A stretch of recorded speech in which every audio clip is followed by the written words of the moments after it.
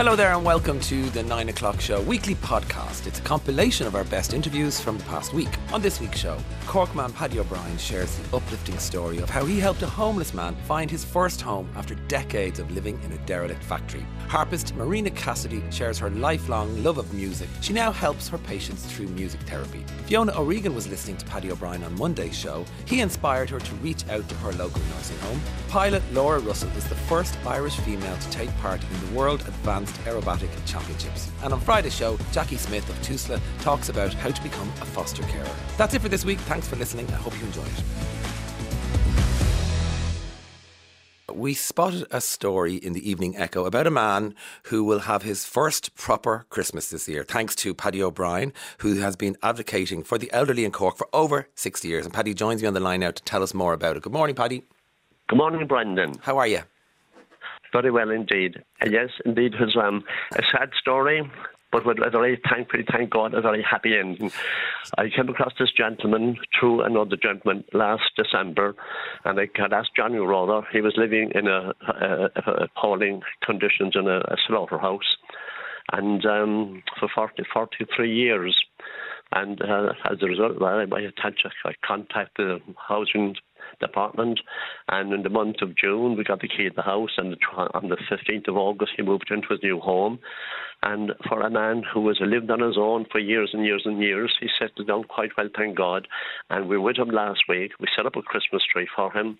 The house is beautifully decorated, and I must say that I most appreciate what's been done for him, because the people of Cork actually furnished the whole house for him. Two bedrooms, a television in his bedroom, television downstairs, everything. See, now this is a Christmas story I love now. This is just adorable. But go back. I mean, he lived in a disused slaughterhouse on the edge of Cork City for 40 years. 43 years, exactly, yeah. He started working there, I believe, when he was about 14 years of age. And he worked for so many years, and he was working during the day, and he was, what would you call, a night watchman at night time. And then the place closed down, and he continued to live there. Oh, wow. He continued to live there for another 20 years after that. Was a total of 42 years that he was living there. And since I came across him, I asked myself this question. I wonder how many more Johns are living throughout the country. Yeah. How many more people are living in similar conditions, not necessarily in the slaughterhouses, living in conditions. And he wasn't on the waiting list at all. There was no waiting list. He didn't understand about waiting lists. But eventually we got the home for him, and he's now celebrating his first Christmas. I'd say he shed a tear when he got his first Christmas card for the first time in his life. Oh, good. The first time living in a house with decorations, Christmas tree, and a lovely, happy Christmas atmosphere in his home. Just to paint the picture, the slaughterhouse had been closed for all those years, right? And he was just living rough, basically. So it's dilapidated. Was it in very bad disrepair where he was living? Oh yeah. I mean, it wasn't a house at all. I mean, the workings of the slaughterhouse are still there. The steel rings where the sheep would hang from, they were all still there. God. They were all still there with this poor man, and he just lived lived his life there in the house, and he had two dogs, and they were his best friends. And as a matter of fact, that was the greatest problem I experienced, is that when it came to time moving to the house, he was trying very difficult for him to leave the dogs, quite honestly. And he was heartbroken for a while. But it was sad. But thankfully, he settled down quite well, and he's in a nice neighbourhood. And the children from a local school came last week from Terence McSweeney College in Cork, outside his home, and sang carols, and that was a great moment of joy for him as well. So, how did you meet him? Somebody just told you about him, because you do this kind of work. I got a phone call from another gentleman. Yeah. On the 31st of January, and he was giving me the details. This gentleman, he had met him. John would do a weekly shopping someplace in Blackpool, and this man was giving me the details. And quite honestly, Brendan, I thought this man was making a mistake, that he was exaggerating the situation. But I made contact with him. The gentleman in his mobile made contact with him. and shocked, appalled that anyone could live in these conditions, or that anyone would be living in bad conditions for 43 years and nobody knew anything about it.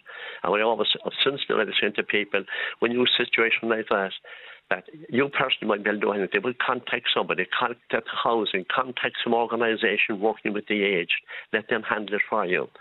But in this situation, he wasn't on any waiting list. And I have to say again and repeat myself that City Council were very helpful.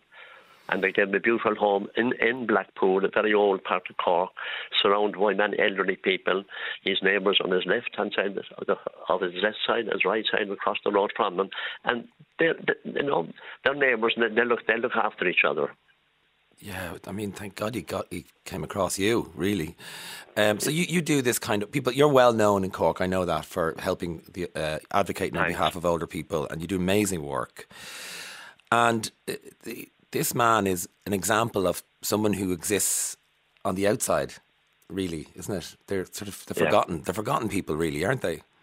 And that is they are forgotten. And because it's Christmas kind of at the moment, many other people are forgotten about as well. Regrettably, I come across a lot of it. I'm working 70 years with elderly people.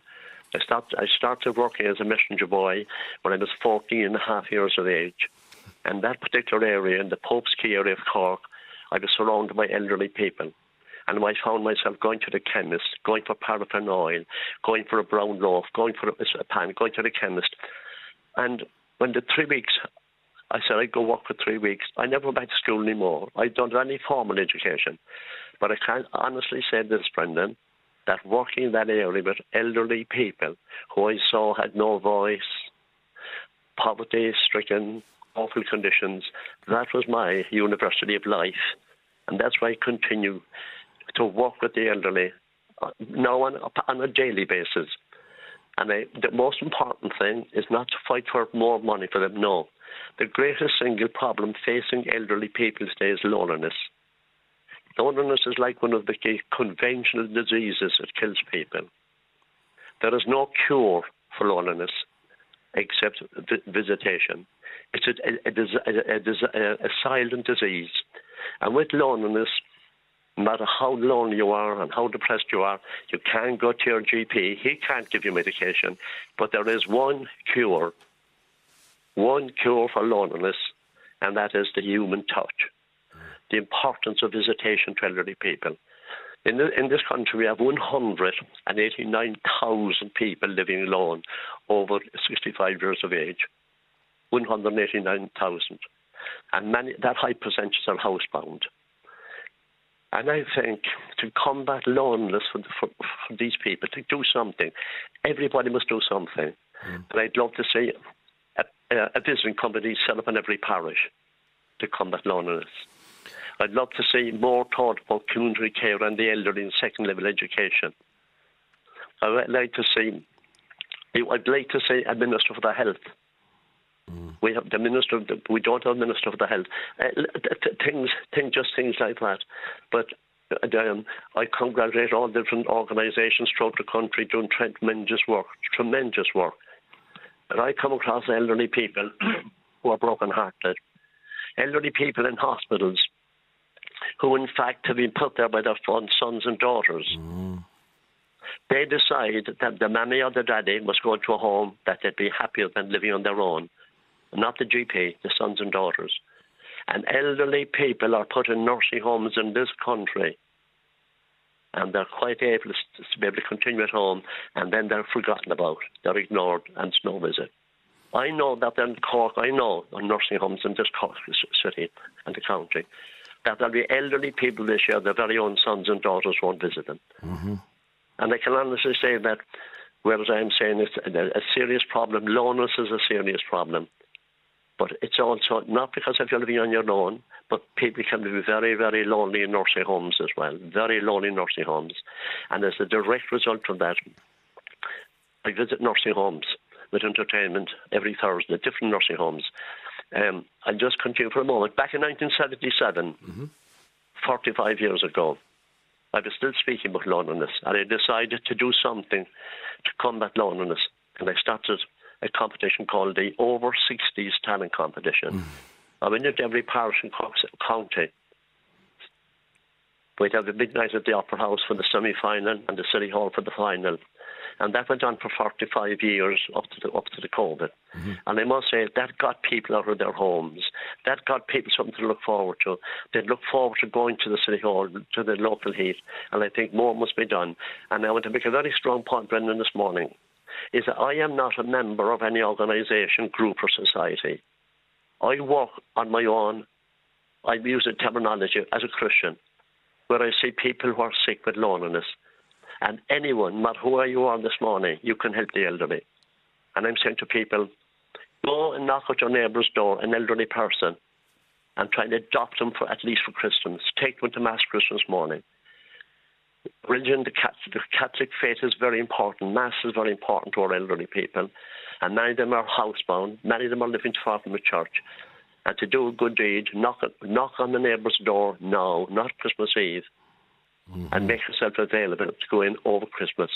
A family should adopt an elderly person, bring a person to your home, even for the Christmas lunch, and let young people see what can be done for elderly people. You really know what you're talking about, Paddy, because you are in the communities for these. You see, and you are so passionate now. I can hear it about this illness, which is loneliness. Yeah. And so, and this time of year as well, it's really amplified, I feel, isn't it? Say that again, Brendan, loneliness, please. Particularly, is felt around Christmas time, I think. Well, let me say this. Yes, for definite. But regretfully, and it's the sad part, that I meet people and they said to me, Paddy, I wish it was all over. I wish it was all over. Why? Because they're lonely, because their very own sons and daughters are ignoring them. But it goes throughout the year as well, but it's worse at Christmas. But I know so many years ago, and I hope you don't mind me saying that, you wrote an article and you were interviewed on television, and you spoke about loneliness. Yeah. You spoke about your mum, your dad. Yeah. You said something about loneliness. And I said, that's good. When I heard you speaking, I said, it's people well known like that, personalities in this country. And it will make people realise what it is to live on your own. There were people will wake this morning, Brendan. They get out of bed, they come downstairs. They mightn't speak to anyone for 3 or 4 days. I'm not criticising the government, but I am explaining what's happening in this country at the moment. We have a situation where the population is increasing year after year. As I already said, 198,000 people over 65. Despite the fact that the population is increasing, the services are not increasing. True. Throughout the entire country, the difficulty now today in getting proper services, the difficulty for a public health nurse to call to see a sick person, the difficulty it is to get meals on wheels, the difficulty that exists and is appalling, is disgraceful for a person today to get a simple thing like a home help. They're called home carers. In Cork City and County, Brendan, there are 1,604 people waiting on a home help. 1,600 waiting. And in Dublin, there are 32. So anybody listening to you now... The population has increased, but the services have not increased. So, I want you to give you an opportunity to address people who are listening and what people can do. What would your message for Christmas be? Say that again, please, for Brendan. People listening, or lay people listening who would like to do something based on what you're saying, what would you like to say to listeners today coming into Christmas? I would say to the people that, without repeating myself, you don't have to join any organisation. You do it in your own time. A simple thing, as the old song says, simple things mean a lot. Knock on a neighbour's door, befriend a number, introduce yourself, get your family to do messages for elderly people in the parish. Knock on the door, offer a simple thing. Have you got enough of food every day? Go shop the milk. Send them a Christmas card, drop a Christmas card in the letter box. There are many, many, many people throughout the country who will never even get a Christmas card. The week goes by and nothing happens. And it's been lovely to get more elderly people in your own in your own area that you get to know them. And I always said to people then, when you adopt a friend at Christmas, if you want to bring them to your home, or if you want to cook them a meal and deliver the meal to that person's home, just keep an eye on them. Exchange telephone numbers. And the greatest thing you can tell a person when they're living alone, look, this is my number, contact me if you're in trouble. But I spoke recently at a function in Cork, and I said that the greatest gift anyone can give an elderly person, and it's a precious gift, and it's one word: time. Give them time. Yeah. Give them time. And you give the elderly time, that you know that they feel then somebody loves them, somebody cares about them, that they're not forgotten. And I'm going back to my early days of working as a messenger boy at 14 half years of age, 1953. That's where I saw loneliness. People with no visitors whatsoever. People didn't have enough of money and living in appalling conditions. And only for I went to work and at that young age and continue to work, I would not be perhaps speaking to you this morning. Paddy, listen, you keep up the good work. You're amazing. And we've had a lovely response. People are really agreeing with you. Lovely text here. I agree. Paddy, loneliness is a killer disease. And your message is really clear. And I hope you have a very, very happy Christmas. And thanks for taking our call this morning. Thank you very much indeed, Brendan. God bless. Take a quick break. Now, I'm so excited and delighted to be joined in studio by renowned Irish harpist, vocalist and music therapist Marina Cassidy. Good morning. Good morning, Brendan. So lovely to be here. And let me set the scene. Marina's sitting facing me with a harp, an actual harp in the studio. How exciting. So, Marina, we met. I was hosting the HSC Excellence Awards and you were accompanying me on stage and we met. But tell listeners a little bit about yourself. So, what do you do? Okay, well, I am a music therapist in recent years, but prior to that, I suppose from the early years, I have been a musician, began my music studies at a very young age. I grew up in a village in County Meath called Kilmainham Wood, very close to the birthplace of the 17th century Irish harper Thurlock Carolan. Oh, really? Yes. So I suppose the curiosity about the harp and then the opportunity to learn it started at a young age. And then before becoming a music therapist, I've been a teacher. I've worked in a primary school. I've taught music and I've done a lot of performing. So would you, as a child, would you have known that this famous Celtic harpist was from your area, Thurlock Carolan? You knew that? Yes, I mean, that would have been one of the stories that you would have heard locally, you know. Wow. I suppose very much part of the folklore. And the fact that Carolan was a blind harper always fascinated me. So here was this great musician who was composing all these lovely tunes, but was composing them relying on his ear. You know, the musicians at that time would have been illiterate musicians. And I was always fascinated by that whole tradition, the oral tradition, I suppose, where the tunes were passed down. And so when I can see why that story would really be curious to a child as well. Yes. It's fascinating, isn't it? Yeah. Yes. And this harper, he began his life in County Meath, but then moved to the northwest of Ireland. And the stories of this harper, you know, travelling around the locality with a harp and a horse and a guide to lead him so that he could entertain in the great Irish houses.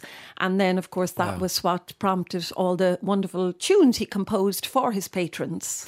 So you, before you started, you trained in music therapy, you were a soprano and a harpist, but you've travelled the world with singing and performing, haven't you?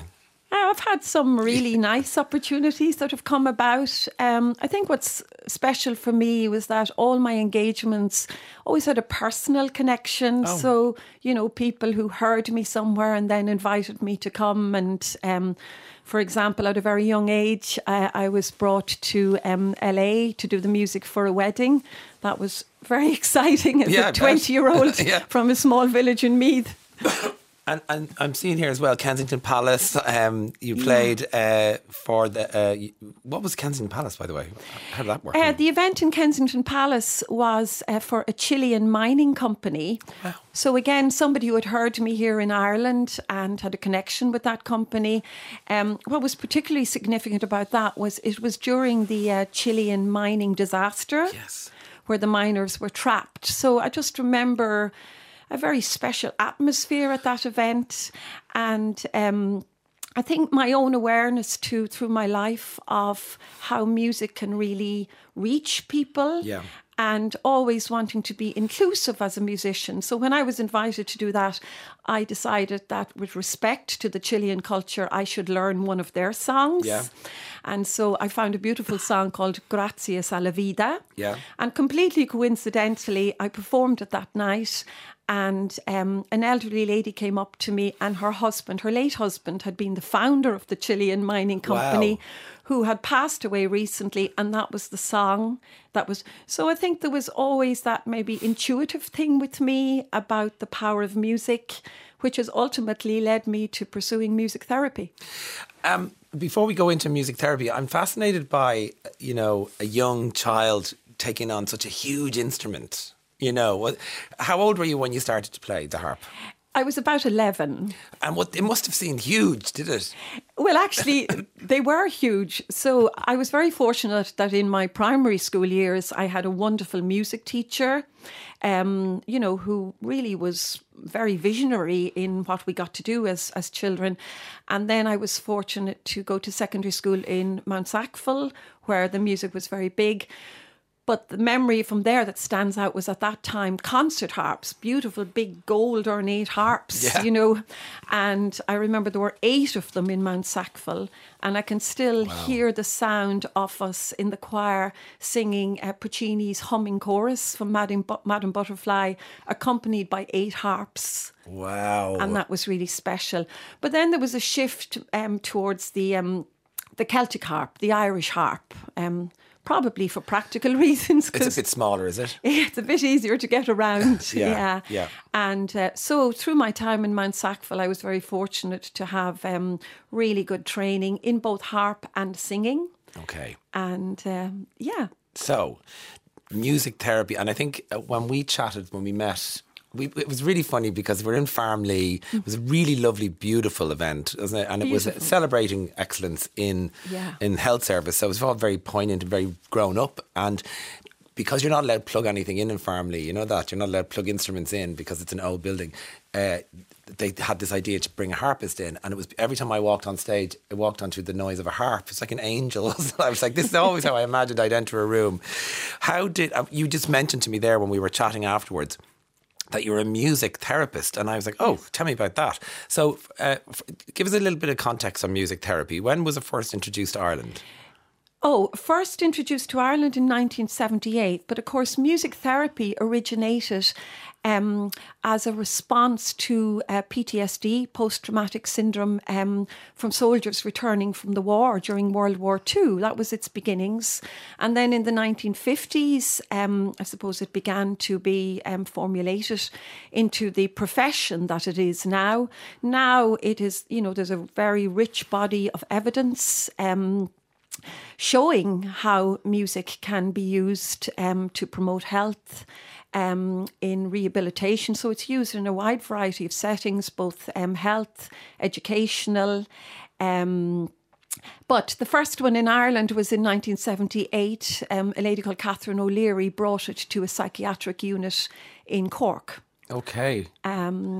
So what the benefits? I'd have a list here. So what are the benefits of music therapy? How, give us a practical hands-on. Well, I think firstly, too, people don't, they just say, what is music therapy? Oh, yeah, of course. So music therapy is where we use the elements of music. So, pitch, rhythm, texture, dynamics, all of that. And we use that through a wide range of instruments. But we use it for very specific therapeutic goals. Okay. So the thing about music therapy is that it takes place within a therapeutic relationship. So it's between you, the the client, whether that's a patient, maybe a resident in a care home. And in my case too, it's also working with children in a children's hospital. And then we use music, you know, with specific goals around physical, emotional, a wide range of needs, the spiritual needs, communication needs. So, but the thing about music therapy is we can only practice when we have a master's in music therapy, because it is a form of psychotherapy using music. Of course. Well, it is. So it is. Of course. Yeah. So you trained as a music therapist? Yes. So just my journey into that. Yeah. Sometimes doors present themselves when we least expect it. In 2017, I'm attached to MISA, the Mercer Institute for Successful Ageing at St. James's Hospital. I know it well. I love it. Yeah. It's a wonderful place where creativity is very much part of patient care and rehabilitation. There's a creative life pillar which stands beside the medical, the research, the education. And in 2017, the first Bealtaine Festival took place in Misa, and I was invited there to perform. And during my day there, I had some time to spare, and I volunteered to go to one of the stroke wards. And immediately, you know, the patients there began to respond to the music. You know, they began to keep time. They began to sit up straight. Wow. Maybe use their upper limbs in a way that they hadn't.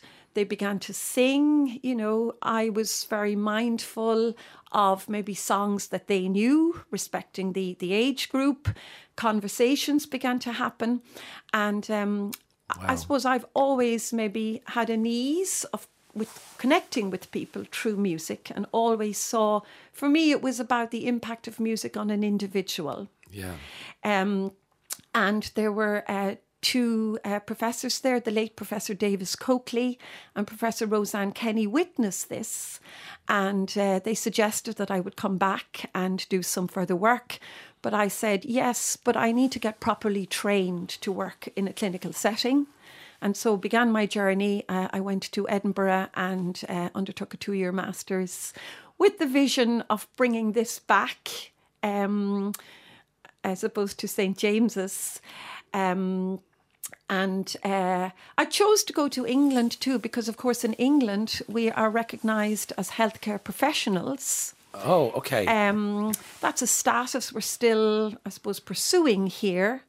That's interesting, isn't it? Yes. Wow. Why are we slow to that, do you think? I think, I suppose, all of these things take time. But it is so important, because now in St. James's, again, in collaboration with the Creative Life Department, there would be a gradual integration into the work of the other allied healthcare professionals. Okay. So now I would work closely with speech and language therapists, physiotherapists, occupational therapists, social workers, and we're all working on shared goals. Okay. For patient rehabilitation or for well-being. I'm really struck by it's almost cinematic of you going in with your harp to a stroke ward and seeing physical reaction to the music. That must have been very powerful, was it? Yes, I mean, I would be very mindful, I suppose, with an instrument like a harp. I would never bring my harp in my initial meeting with a patient, because it can be a bit overwhelming. I mean, the other wonderful thing about music therapy too is that for the most part, you're giving people a whole new experience. Most people we work with wouldn't have any musical background. It's not necessary. Yeah. But how exciting for an older adult and for a child to have the opportunity to explore music. So harp is just one of the instruments. We have a wide range of tuned, untuned percussion instruments. But then there would be many times, say, you know, we work with both receptive and expressive music. There would be many times where I would use my harp, say, to promote relaxation, maybe to reduce agitation. Can we have a little look at some of the techniques, or a little listen to some of the techniques that you would use? Would you show me? Yes. Great. Yeah. You say in relation to that, I've had the wonderful privilege, I would call it, of bringing harp music to the ICU department. Wow. And that's really special, because there you have to be so aware, so attuned to the environment around you, be able to adapt to that. So, there would be times where that might be about just matching a patient's rate of breathing. Wow. Yeah. And that could be something, just very, very gentle, maybe just...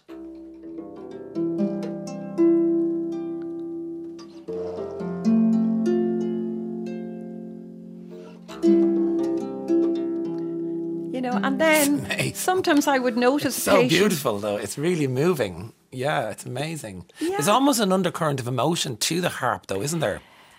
There is, because I think there's that depth of sound. As an instrument, it works very well in those spaces, because it's gentle. Yeah, and I can use the full range of it. And say, for example, in ICU, I might see somebody maybe begin to tap their foot under the blanket. Really? Yeah. They may be, just coming back into a level of awareness. Wow. And then I might just change into a...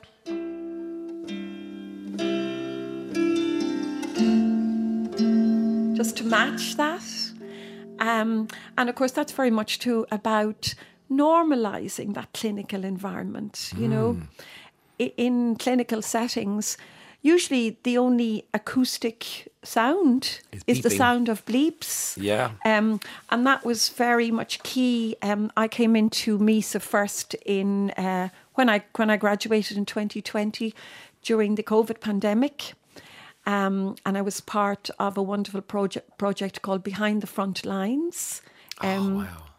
And that was to support frontline staff. I bet you they love to see you coming. Yeah, to relax, to maybe take the temperature down a bit even. Yeah. Do you play different music depending on whether it's a child or an adult? Absolutely, yeah. As a music therapist, it has to be patient, child-centred and patient-led. So again, we're just using music to facilitate their expression. So that entails covering a wide range of music, because the music that matters to a patient is what they want, So obviously with a child, improvisation is very much part of the work. So even as late as yesterday, I was working with a little boy, and he wanted to explore the chimes, and he wanted to make lots of noise. So I went with that. So again, just backing that. Sometimes I'm using a guitar, sometimes a keyboard. And of course, the human voice is key. This little boy, there were moments he wanted to bounce on the bed. So that was full of energy. Then he would maybe lie down to rest. And I went with him all the time. Okay. Yeah. What kind of music do you play for children, like compared to what you were just playing there? Can you give us a little blast? Yeah, I mean, for the children, I suppose it's very much about, their songs. Oh, yeah, of course, yeah. For example, a song I use a lot is the lovely song from Toy Story, You've Got a Friend in Me. Gorgeous. Yeah. And that's where music too can maybe say what words can't say. So there's lyrics in that, You've got a friend in me.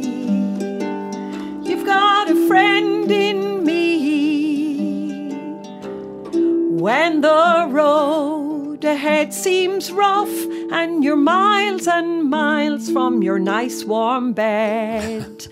So those lyrics can maybe say what the child, what the parents, what the siblings are feeling. Yeah. So that's where it's a very powerful tool. Working with the children, I'm a music therapist as part of the palliative care and the long stay team in the Children's Hospital in Crumlin and a little bit in Temple Street. And that is very family-centred, child-centred. And the other thing too is it's strengths-based. So when children or adults are unwell, there's a huge focus on what they can't do. Okay. Music affords us the opportunity to focus on what they can do. Oh, wow. Okay. Yeah. Okay. And that's really key.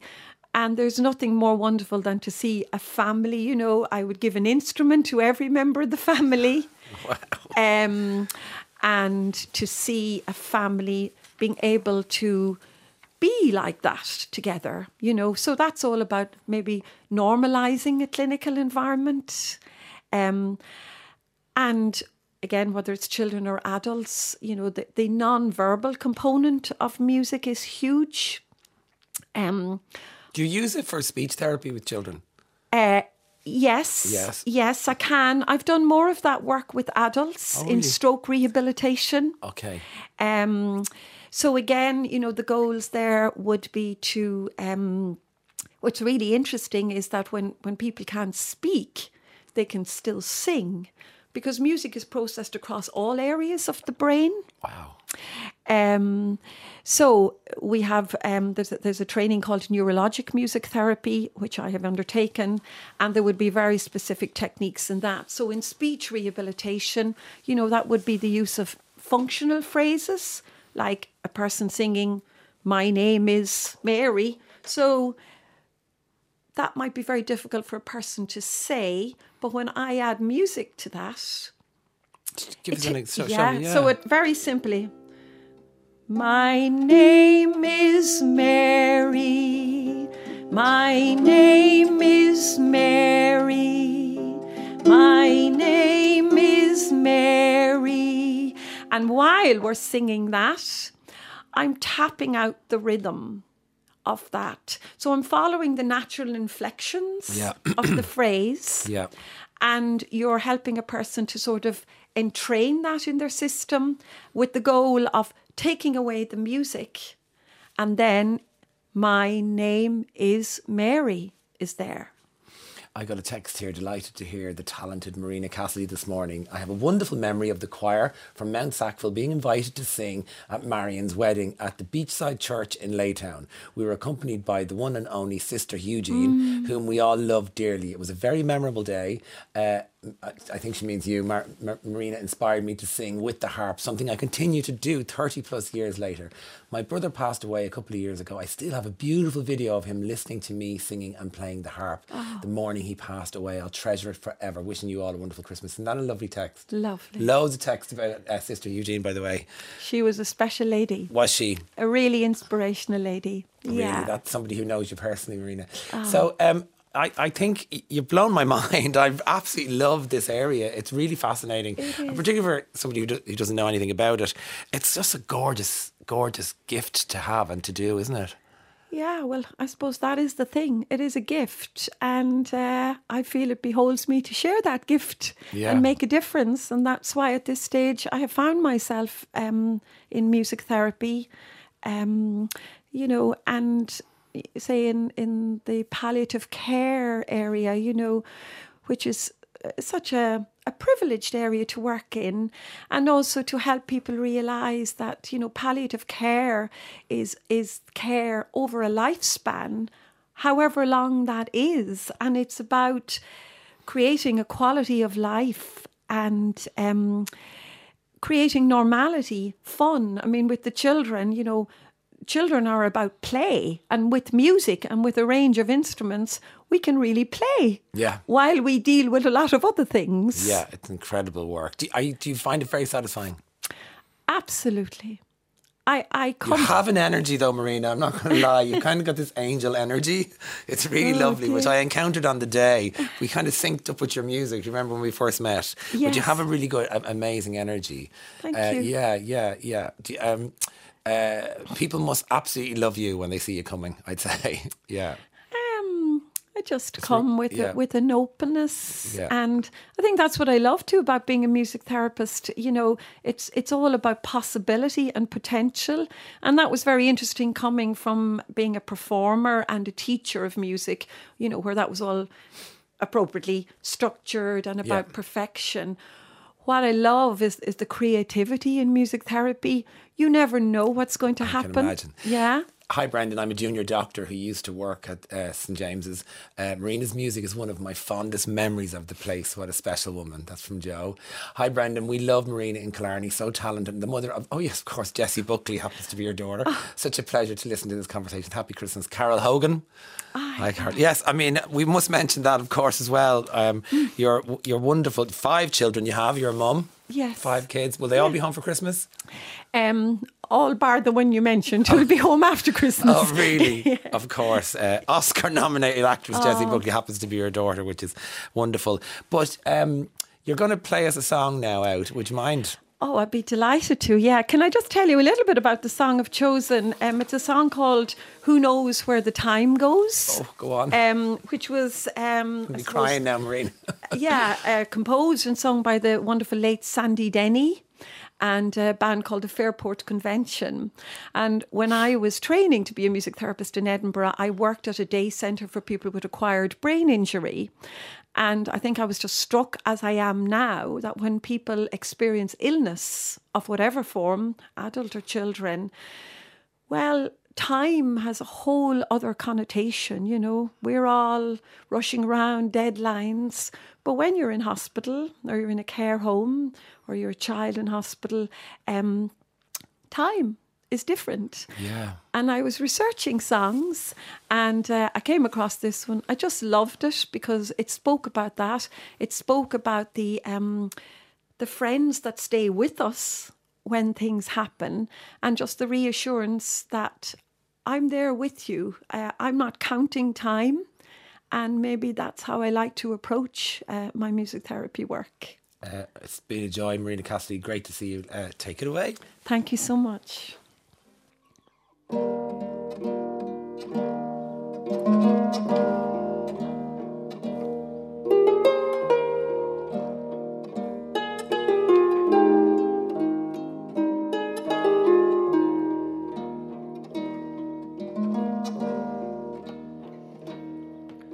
Across the evening sky,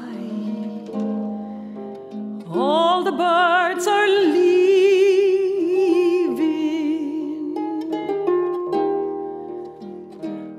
But how can they know it's time for them to go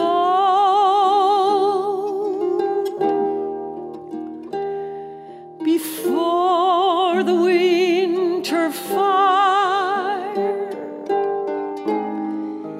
I will still be dreaming. I have no thought of time, for who knows where the time goes? Who knows where the time goes?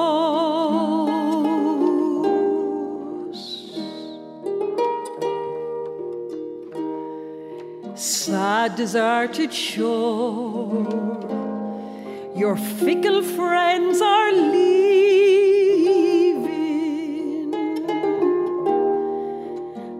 But then you know it's time for them to go.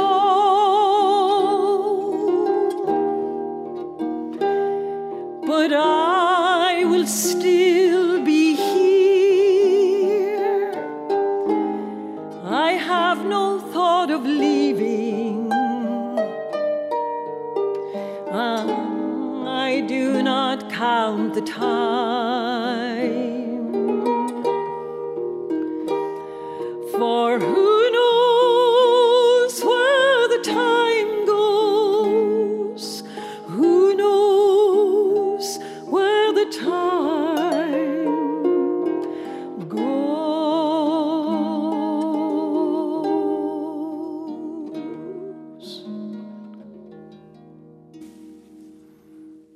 Wonderful. Thank you so much. Really lovely to see you. On Monday's show, I chatted with Paddy O'Brien, wonderful man in Cork, very, very well known local hero, who spoke about the importance of checking in on older people, particularly over this period when people will be maybe left lonely or isolated. And when all of that is sort of magnified, I guess, and you really drove home the stark reality of some people who tend to go under the radar with no one to say hello or check in on them. Well, somebody who was listening to Paddy and was stirred into action is Fiona O'Regan, and Fiona joins me on the phone now. Hi, Fiona. Hello. Hi, Brendan. How are you? I'm really well. Thanks so much for taking our call. So, Fiona, you did a little email in saying the man is seriously inspirational, and I've contacted a local nursing home. So, what was it about it? What was it about what he said that prompted you to do something? Yeah, well, to be honest, I think, there's so many good organisations out there. There's a lot of people who are very conscious of loneliness in the elderly, but it's actually taking the action that it's easy to put that on the long finger. So when you listen to Paddy speak, I'm sure anyone who heard the show, it was really hard not to be inspired by him and not to hear the passion and I suppose the emotion in his voice as well. So just to remind people if they didn't, I'll just say, so basically, if you remember, and correct me if I'm wrong, Fiona, so Paddy's actually over 80, would you believe? And he's still working for the last 60 years with homeless people particularly, and then older people. And he had helped a man who'd been living for 43 years in a disused slaughterhouse outside Cork, just on the outskirts of Cork, and he helped him get a home. And this man had gone under the radar for all those years, and Paddy spoke very passionately about people who sort of fall between the cracks in society, as it were, for want of a better metaphor. Isn't that right? Yeah, exactly. Yeah, and that story, and part of that story that shocked me so much was, the gentleman there. He didn't even know how to go about applying to get accommodation at all. Yeah. So that's where people like Paddy are so inspirational. But I suppose the bit that struck home mostly to me is when Paddy was talking about even elderly people in nursing homes who may have family, may not have family, and could be on Christmas Day that they don't get any visitors at all. Yeah. And I suppose I'm 32, but I'm aware that we're all going the same direction. If we're lucky. Yeah, exactly. And it's my dad says often it's an honour to age, but it just struck me that, there's some people who have put so much into their own lives, given to maybe communities or to their children, or just have been 32 and have had dreams and ambitions of their own, and then to end up in a place where we've kind of, I suppose, forgotten about them, as Paddy said. And then what was really strong when he was saying is don't take action after Christmas, don't take action on Christmas Day, take action now. So it was actually during the call, I just turned down the radio and called my local nursing home. Did you? Yeah, just because I thought if I don't do it now, he's saying do it now, I know there's, of course, you have to be really respectful as well of, Garda vetting and the protection of residents in the nursing homes as well. But I just said if there's any way that I can go in to one of these places and even just, I don't know, sing a song or... Without sounding condescending, Fiona, well done. That's brilliant. I'm really impressed. No, yeah. I know, but it was, and that's, I was talking to my mom about it yesterday, and look, it's not about what me or what I have done or anything like that. It's if Paddy talked on the radio and he inspired me, or hopefully more people than me, and if I'm talking back and I can inspire one more person just to pick up the phone, there are people there, and not everybody wants a visitor. Not everybody maybe feels that loneliness in their life. But if as I said earlier on, as a joke, but that is a true story. So I was calling the bingo, and he's going to stand in front of the telly all day. And not everybody has different needs, right? What happened when you rang? When you rang the nursing home? Tell me. Yeah, so funny when they rang. I kind of I was a bit tongue-tied trying to explain the context. I was like, he's on the radio now, I'm calling now. But and they were kind of, to be honest, if I'm really honest, they seemed a bit taken aback. They didn't seem like I kind of had to explain myself, and I started saying, because he had said, Paddy had said, maybe you could bring someone to Mass. So I started saying, is there anyone who wants to go to Mass on Christmas Day? And the lady on the phone was kind of like, what are you talking about? What are you talking about? Yeah, exactly. You want to take someone to Mass. So I changed tack, and I was like, oh no, I want to visit someone. So basically she was, when I explained the situation, she was extremely grateful and extremely touched that someone would just pick up the phone, and I'm sure they have amazing organisations that come in and out of to them, but I suppose an individual just taking initiative because of what Paddy said seemed not to be something normal. So she... Go on. Sorry. No, you go on. Sorry, she won. Yeah. So she was, I did mention, of course, I'm just so conscious of Garda vetting, which I think is sometimes can be a hurdle for actually going and doing these things, but she is going to talk to the activities coordinator. Yeah. And in the meantime, I've roped in two of my sisters who happen to be in medical industry who are already Garda vetted.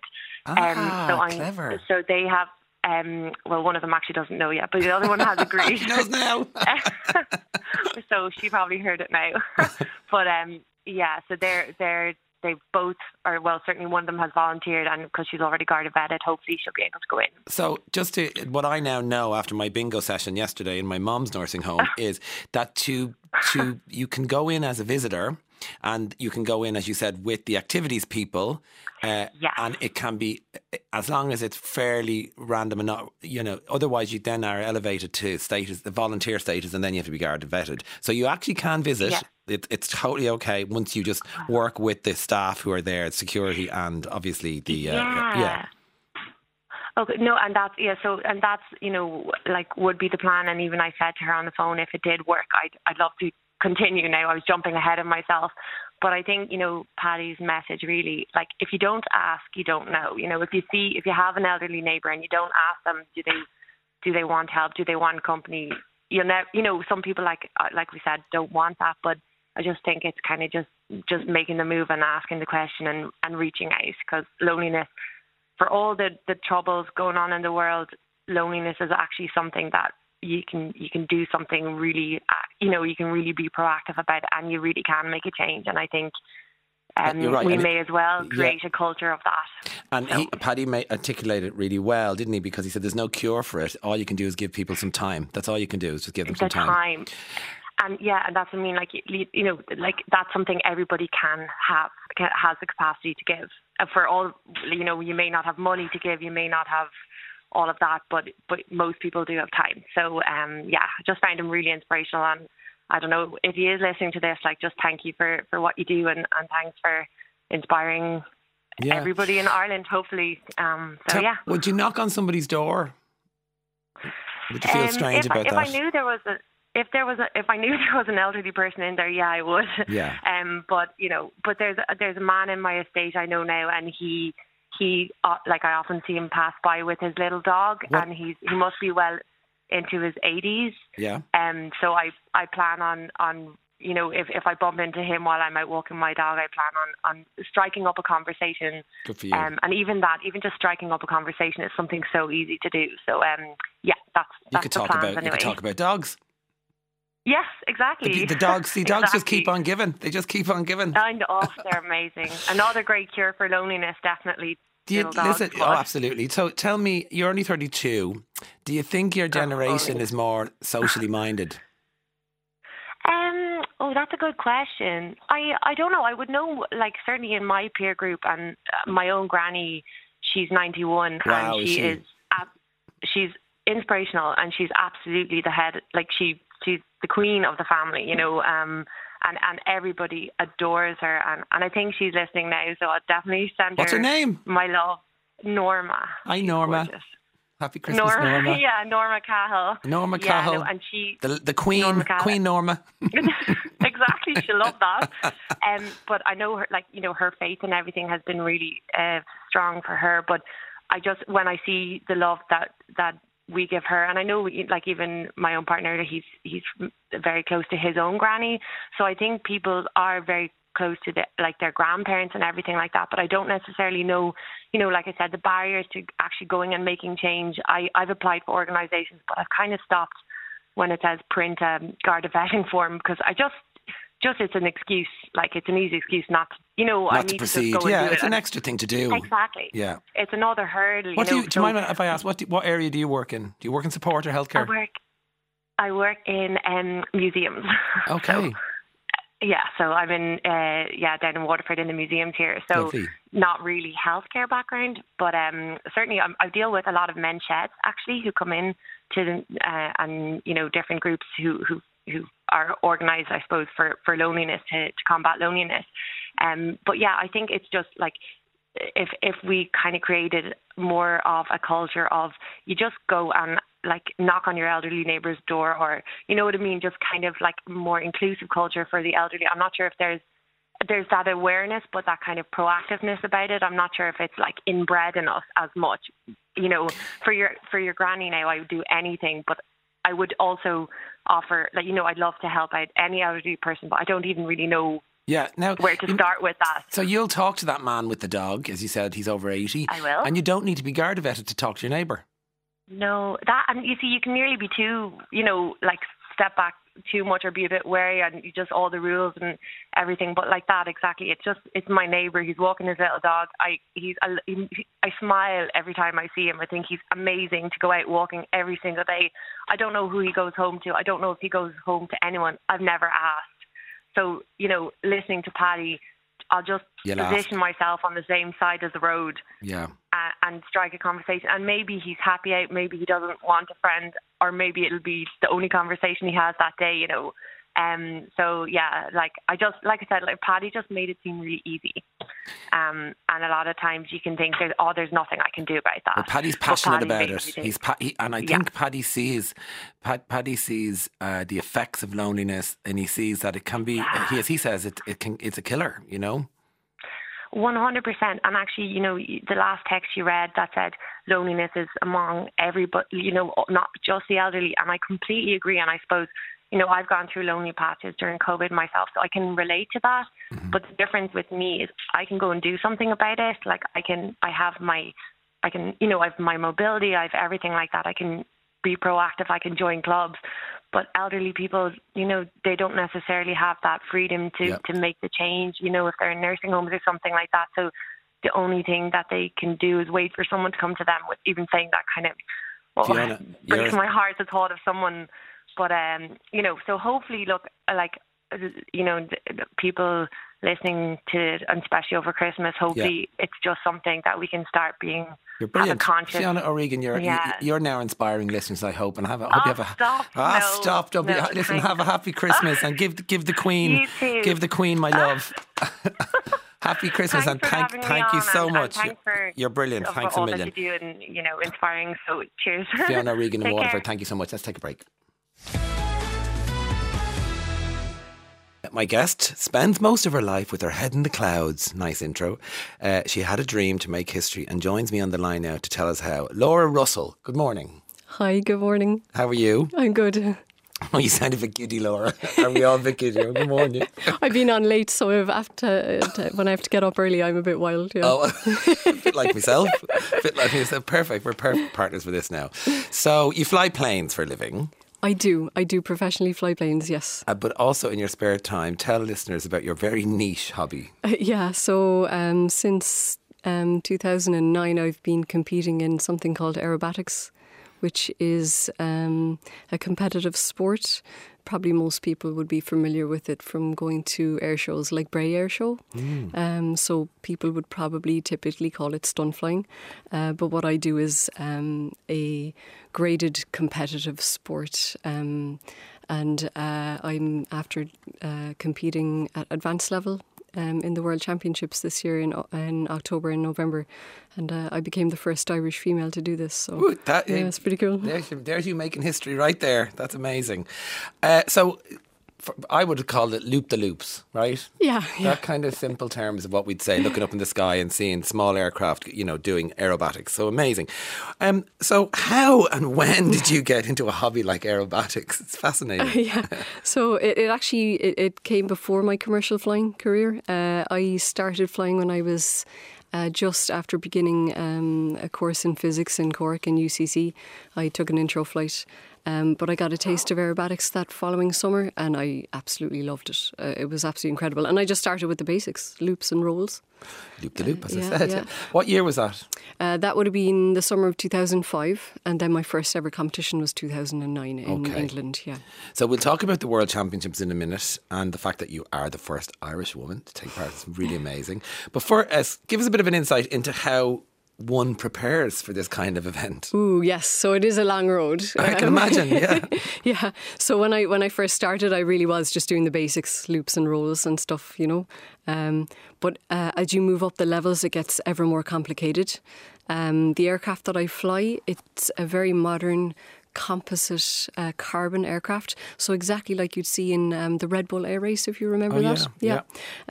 So extremely powerful. They are propeller-driven engines, but they're capable of pulling a lot of G-force. And you make your way up the levels by practicing more and more complex manoeuvres. So you wouldn't just have a loop.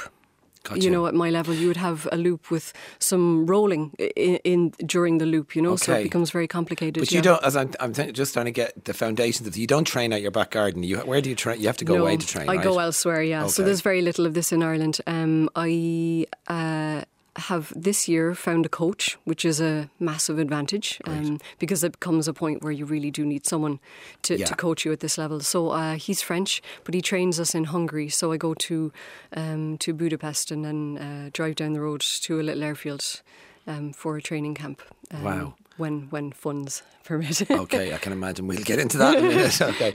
But talk us through the championship. So it was in Nevada. It was, yes. Remind us when? It was the end of October to the beginning of November, so a stretch of about 2.5 weeks. Very good. So I arrived over in Las Vegas on the 18th of October, and I spent 5 days training over there at the airfield. The airfield it was about 30 minutes south of Las Vegas. I'm going to ask a really stupid question. So go on, yeah. You don't fly over in your little aircraft, do you? You have to get one there. No. Thankfully, no. That would have been a lot of stress. No, I did the Aer Lingus Shannon to JFK and then a Delta over to Las Vegas. Very Yeah. Because I had lots of equipment to bring with me as well. Like, so, yeah. 5 days of training, and then the opening ceremony was on the 24th, and then it was into the competition then at large for the next 10 days. And you obviously love it. I can hear it in your voice. Oh God, yeah. So I'm just trying to get a sense of how complicated it is. So how long is a routine, for example, and what's involved? So it's probably a bit misleading because the routine is very short. My competition flight itself, from takeoff to landing, is only 12 minutes. Oh. And the actual sequence of manoeuvres that I perform, which can be between 10 and 14 manoeuvres, is about 4 minutes long.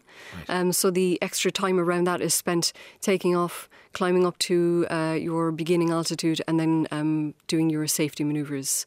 And then you start your sequence. Yeah. So you do your manoeuvres in sequence, and I love the description here that I read that you once said it's basically aerial equivalent of ice skating. Yes, very much so, yeah. Tell me about that, how you're compared with your manoeuvres and you have to hit a certain number of manoeuvres, is it? Exactly, so they're predetermined. In every competition we fly a known sequence, which is one we have created and designed, or our coach has. Yeah, so it's a routine we are very familiar with because we've been practicing it all year. There's 10 figures in that, 10 manoeuvres. And they're so expertly choreographed. You know exactly where you're going to be, down to tens of metres within the performance zone. And the remaining sequences in the competition then would be unknown. So you're given them on the ground. You have to learn them on the ground, and then you go up and fly them for the first time in front of the judges. That's amazing. Yeah, and that's where the competition is very much lost in one. As a commercial pilot, computers do a lot of the heavy lifting for you when you're in the air. But there's no computers on board these. No, it's the exact opposite of commercial flying because there's no autopilot. It's just you. Does it make you a better pilot? I would argue that it does. It makes you a very good handling pilot, and it gives you a great appreciation for aerodynamics. Yeah. And you're not one of these now on a commercial flight where you would do a little. You can't play around. Oh goodness, no, not at all. No. Does anything risky or dangerous ever happen when you're competing? Because you're high up in the air, you're going at massive speeds, as you said. Yeah. Is it ever dangerous? No, I think this is the perception that it looks wild. It does look wild. It looks let's wild. be honest. But it's very much not. I think actually every aerobatic pilot you talk to is very risk averse. What, really? Oh yeah. I mean, the thing about it is, it's just us up there in the aircraft. Oh yeah. We're responsible for ourselves in the airplane. What does that feel like? It's very hard to put it into words. The whole thing is so thrilling and exhilarating. I don't actually think there is English words for it, like for aerobatics, obviously the sensations are absolutely sublime, flying upside down is absolutely incredible and so freeing, but the emotional response it generates in you is very hard to capture with words. Oh wow. Yeah. I completely hear you. Yeah. So it's an adrenaline rush, obviously, right? Yes. And when you're flying upside down, do you get queasy? No, you just get used to that. You do. You'd be surprised. So, like, obviously, years ago when I first did it, there was a huge adrenaline rush and a slight nausea. But I think it's like anything that you do very regularly. You get used to it very quickly. And the human body is incredibly adept at getting used to G-force. I have to tell you, you're very articulate on this. You really are. You're really making it very clear to me how it feels. Yeah. Yeah. And you clearly love it, obviously. Oh, I absolutely adore it. The problem is I could talk about it for hours. So. So it must be great to meet with other pilots. I know the feeling, people just want to talk about flying upside down. Oh yeah, we're sickening if we all get together. Like just hang door frames. Tell me this, how did you get on at the World Championships? Now, let's start. You are the first Irish woman to take part in them. Correct, yeah. I think I'm the first and only Irish female to do this. There's a handful of guys all right in the country who have been competing for years. Don't so much anymore now, but so in my mind I just wanted to compete and, tick that box and worry about doing good in other years. So I did suitably, terrible, but I didn't come last, so I've noted that. But out of 49 pilots, there's only 4 women in that. There is, yeah. And I think I actually came third in the female competitors. However, I must say it's not a sport that discriminates in any way. Like, there's no advantage competitively if you're male or female. Does it help if you're a little smaller? It does, and I am very small. So I had I'm a light small, so I had kind of like a jockey in a way. There's less, exactly. Yeah, a serious performance advantage there. Yeah. Good for you. Yeah, it's good. Yeah. What is the prize for winners? Is it what? How does it work? Don't laugh, but there's no prize. Okay. You just get, it's like like the Olympics. You get, exactly. You get an ego and a medal, and you get to be the first woman in history to ever do Irish woman. That also, yes, yeah. So the one thing that's screaming at me now, of course, it's probably quite an expensive hobby. Yeah, it is. Long ago, I gave up thinking about how much it costs because I just adore it so much. So good for you. Yeah. All the savings are ploughed into it. It is expensive enough. I kind of ballpark in my head have maybe €6,000 associated with each training camp I do, and I try to do 4 of them a year. So yeah, and then that doesn't include competition. That's a lot of money, but it's not. It's not prohibitive. You work hard for that. It's like any pursuit or sport that you love. Like you will automatically and naturally kind of figure out a way. Exactly. You will. Exactly. You'll figure out a way. And I always kind of think that there's a lot of other things I could be spending my money on, but I choose not to because I absolutely adore this. Yeah. So is this the Advanced World Championship now? Yes. This is senior level. So there's 2 levels. So there's 5 levels in total, and the 2 top levels are advanced and unlimited. So this in 2024, I'm going to be competing in advanced again. I'm going to be doing the European Championships representing Ireland. That takes place in Romania in September. So that's the next big goal. Oh my goodness, that's amazing. That's amazing. Congratulations. Thanks. Are most of your competitors commercial pilots as well? There's a fair few of them. I think it's probably a career that lends itself quite well to pursuing aerobatics. Not that it's mutually exclusive or anything. I think a lot of guys that I fly with at work that would never ever want to be upside down in an airplane. So, but there are quite a few competitors who would be commercial flyers. All right. Yeah. Just a text here. Can I ask Laura? Does she wear a flight pressure suit to cope with the G-force? I do not. I do deal with it myself, yeah. So there's ways and means of bracing your body against the G-force. Is it all about core strength? Exactly. Core strength. So if you learn how to breathe and brace, I do in my spare time, I weightlift a lot, which is a mechanism to teach you all about how to breathe and brace your core appropriately for the G-force. So, I have to be honest, it sounds amazing. So how does it feel to make history? Like, will you sit back over Christmas and go, I made history this year? Yeah, it's pretty surreal. It took, goodness, the come down after Vegas was quite long. Like, it took Said many people. I think I took a week to even unzip my suitcase because it was such an incredible experience. So I think over Christmas I'll actually sit down and think, yeah, wow, I did that. I fell into your Instagram, which is great, by the way, which is Alpha Laura. That's it, yeah. So what's the alpha for? What's the significance of that? I'm pretty old now. I think I'm old. So I was around at the beginning of internet handles. So that was my very first email address. So I've kept it forevermore. And I just want to ask you very quickly, the dream would be to own your own plane, I imagine, would it? Yeah, if I won the lottery, I'd go out straight away in the morning. Much would it cost to own your own one?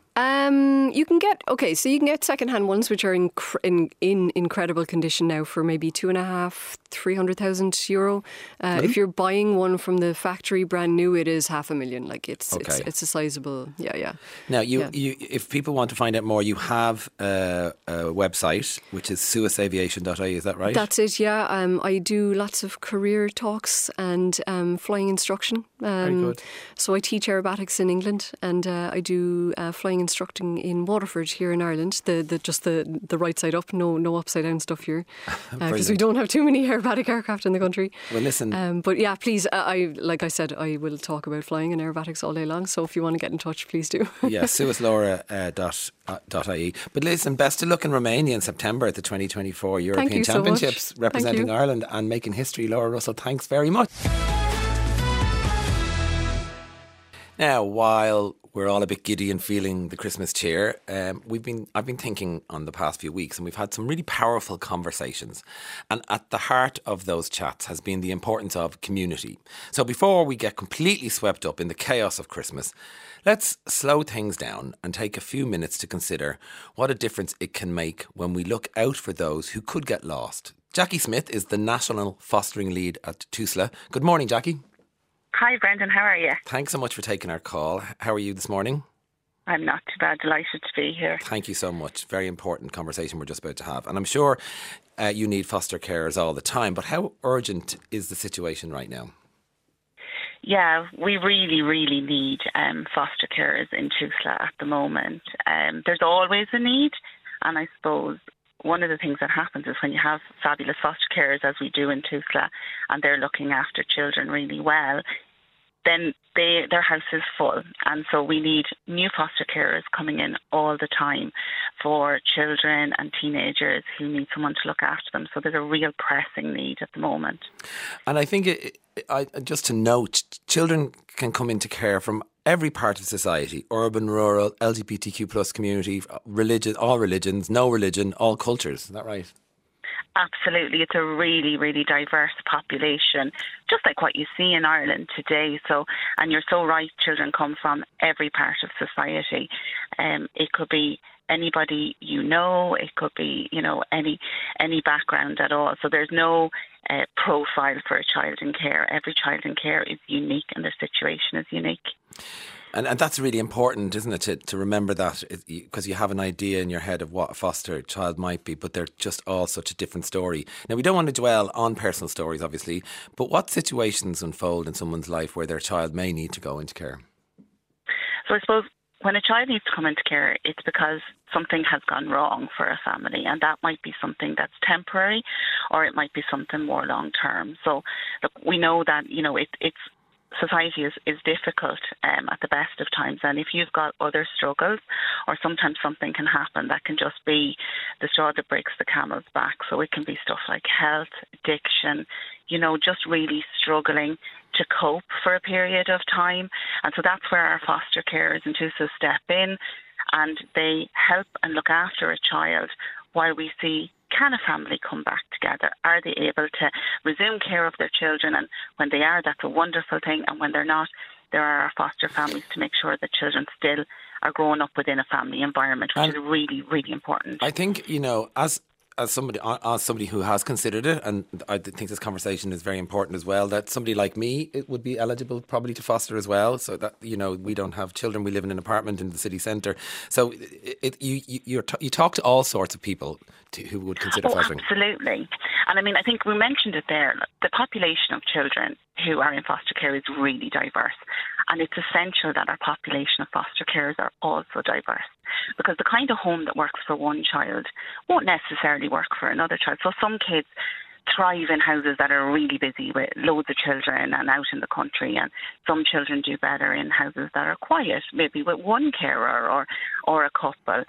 Children who, what's really important as well is being able to stay in your locality, in your environment. So if you've grown up in an urban area, you've grown up in a flat, you've grown up, surrounded by a particular culture, if you have to come into foster care, being able to stay in similar surroundings is incredibly helpful for you. It makes that trauma and that change much less dramatic. I'm struck by something you said there about how a family situation can change all of a sudden, and it could be an accident, couldn't it? It could be, a parent all of a sudden has passed away or something. So it can be very sudden, the change that happens, that will drive people to have to, put their children into foster care.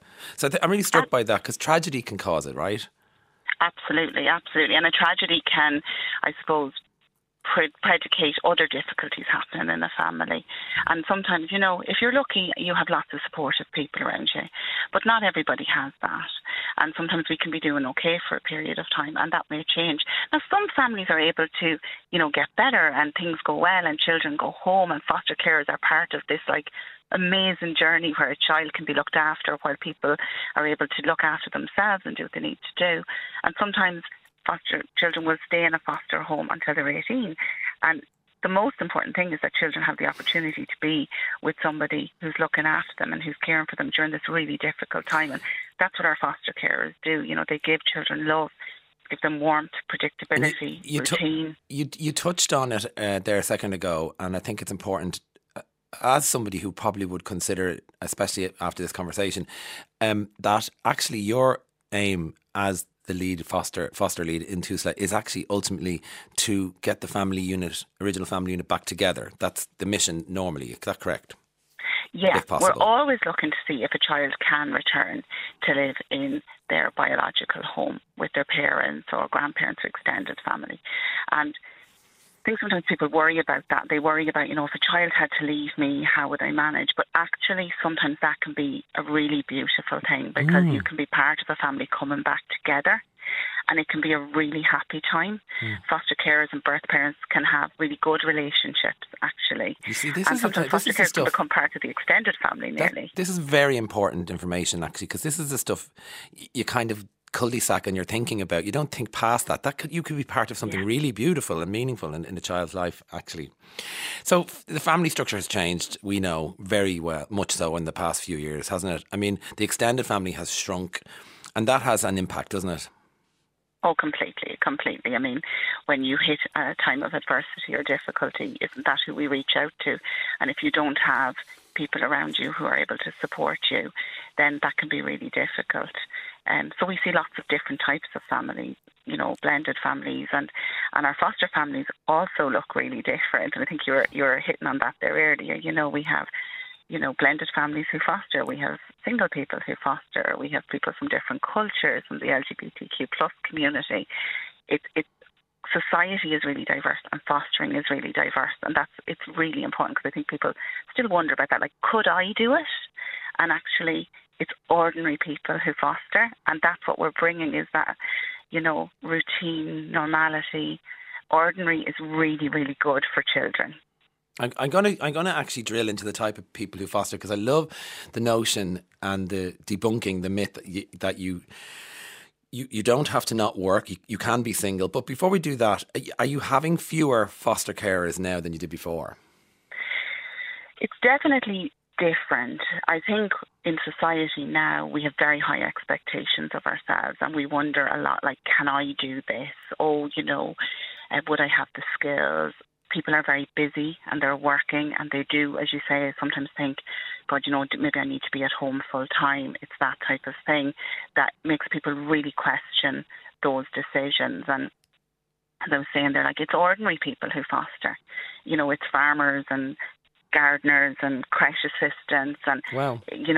So it's really important. And I think maybe sometimes put too much pressure on ourselves that we think we have to be superheroes to do this. Yeah, I love that, because you do think, oh, I wouldn't be good enough. I don't know anything. I've never had children. I'd be terrified. But you're saying that's what you want is ordinary people to step forward. Now, it obviously can be a difficult time for a child. So what's the ideal fostering situation you can hope for? The most important thing for a foster carer, I suppose, there's a couple of things. And one is that you really love children. That's the most important thing. The next is that you have space in your head and in your heart for a child. So you're able to kind of give a child that attention. And then what we do in Tusla, and this is our job, is, we try and match children with the right type of home environment. So, for maybe a very small newborn baby, might need someone who's at home all the time to look after them.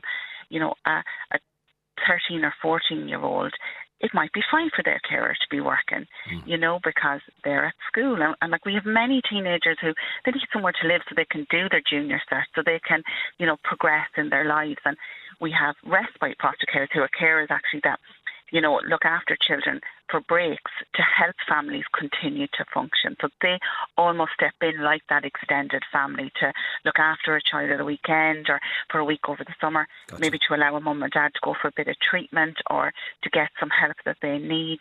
So there's all these kind of foster care that fit in at different times in a child's journey. It might be part of keeping a family together. It might be looking after a child while some parents try and do some work. Or it might be looking after a child long term. Really depends on what suits you, and what's right for the child is really important in it. So every situation is completely unique. Totally. That's amazing, because every house is completely unique. So apart from a home to live in, what does fostering bring to a child's life? Oh, it's literally life-changing. So it brings the experience, I suppose, of stability, of routine. It helps children. When children feel loved and cared for, that really teaches them that they are worthy of love and care. So it can change a child's life, an entire perspective. There are children that come into care and they are able to go home because their parents had that time. And there are children who come into care and they are able to finish their schooling, go to college, do an apprenticeship. It can just change their life and heal from any traumatic experiences that they've had. And the first way you start to heal is by being somewhere that you feel safe. And that's what a foster home does. It gives a child a place that they can feel safe, that they can relax, that they can let their guard down and build relationships with trusting, safe adults and family members. Do children often have to leave the area they've grown up in to go into foster care? Is that a difficult thing? Unfortunately, that does happen, Brendan. It does, because sometimes I think, like you were saying there, maybe people don't realise that actually children in my area need foster carers. And so they think, well, somebody else will do that. Somebody else will step forward. Honestly, and it's really making me think about it, that. Yeah, really and I think we've all probably done that. Yeah. But and that means then, that children have not just to leave their home, but they have to leave their school, or they have to leave their football club, or, their trainer that they love, that they see on a Sunday. So it's so important to try and keep that if those we things. Can keep kids, yeah, it's so important. So some listeners who might think my life is all over the place, it isn't organised at all. How could I be a foster carer? What do you say to them? The first step, I think, is to talk to somebody specifically about you and your situation. So the first thing I would do would be, we have a free phone line. I would ring that line and I would have a conversation with a social worker about my What's situation. What's the free phone line? While you're saying it there, I'll write it down. It's 1800 226 771. 1800 226 771. Go on. Then you can talk specifically about your circumstance. Another thing that often happens is people will worry, well, look, maybe I hit a bad time in my life. Maybe, will my background have an impact? Yeah. And what I would say is, what you bring to fostering is you.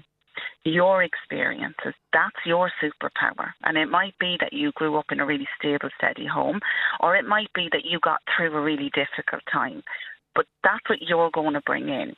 And that's why it's really important to sit and talk to somebody, because that as well helps us to know what child will you be best able to care for. And so everybody has something to bring, and it might be that, as say, you do respite fostering, you might do short-term fostering. I mean, I know a woman really well who is retired and she fosters babies, and people mightn't think that you could do that, but she does that. Is there an age limit to fostering? There's no upper age limit. Wow. There is Amazing. a lower age limit, all right. We do recommend people are over 23, but there's no upper age limit to fostering. And as I say, like, people do all sorts of different fostering. The lady I know, it suits her to do short-term fostering. She loves babies, and it fits with her lifestyle. Something else will fit with somebody else's, and we need all kinds of carers, so that's okay.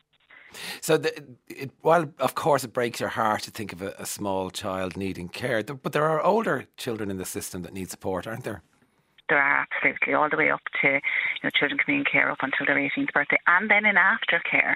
So many of our children who are in foster care, they'll continue living with their foster carers after they turn 18 because they're part of the family.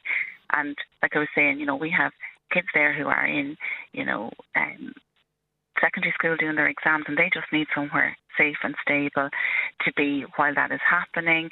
They're going on maybe doing apprenticeships, and it's a really wonderful part of a person's life to be in, because it's when you're learning who you are as an adult, your first relationships, your first job, and a carer can be really part of that. And then I say, if you are someone who is working, this may fit really well because that person is moving into independence.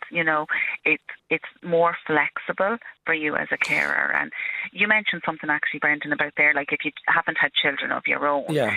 And some of my most wonderful times with foster carers and seeing them doing amazing jobs are foster carers who have never had children, because everybody starts from that point. You start learning as you go. First-time parents have never had children, I suppose. Yeah. Exactly. And it's something, it's about personality, it's about your motivation. It's, and we have amazing foster carers in Tusla with loads of kids, with no kids, and they're doing a fantastic job. Like, they're just amazing. So, I suppose we're talking to you because you want to challenge the notion that people go, isn't that person great? I could never do that. You want to challenge that idea, right? And you've done that very, very well. So I'm going to let you finish off with just speaking directly to people who might be considering fostering. So what I would say is, if this is something that you have thought about, now is the time to make that call, because there are children out there who could really, really benefit from the gifts that you have to give. And if you have questions, if you're wondering, you can ring and talk those out. And that's okay. And it might be today that's the right day for you, might be next week, might be next year. But have the conversation would be my thing. Have the conversation, ring us and talk to us. We'd be only delighted to talk it out with you. And of course, there's information at tusla.ie, Tusla, tusla.ie. You have all the information. That number is 1-800-226-771. Jacqui Smith, that was a stunning conversation. I love this show. That was great. Have a happy Christmas, and thank you so much. Thank you so much for talking to me, and many happy returns to you and all yours.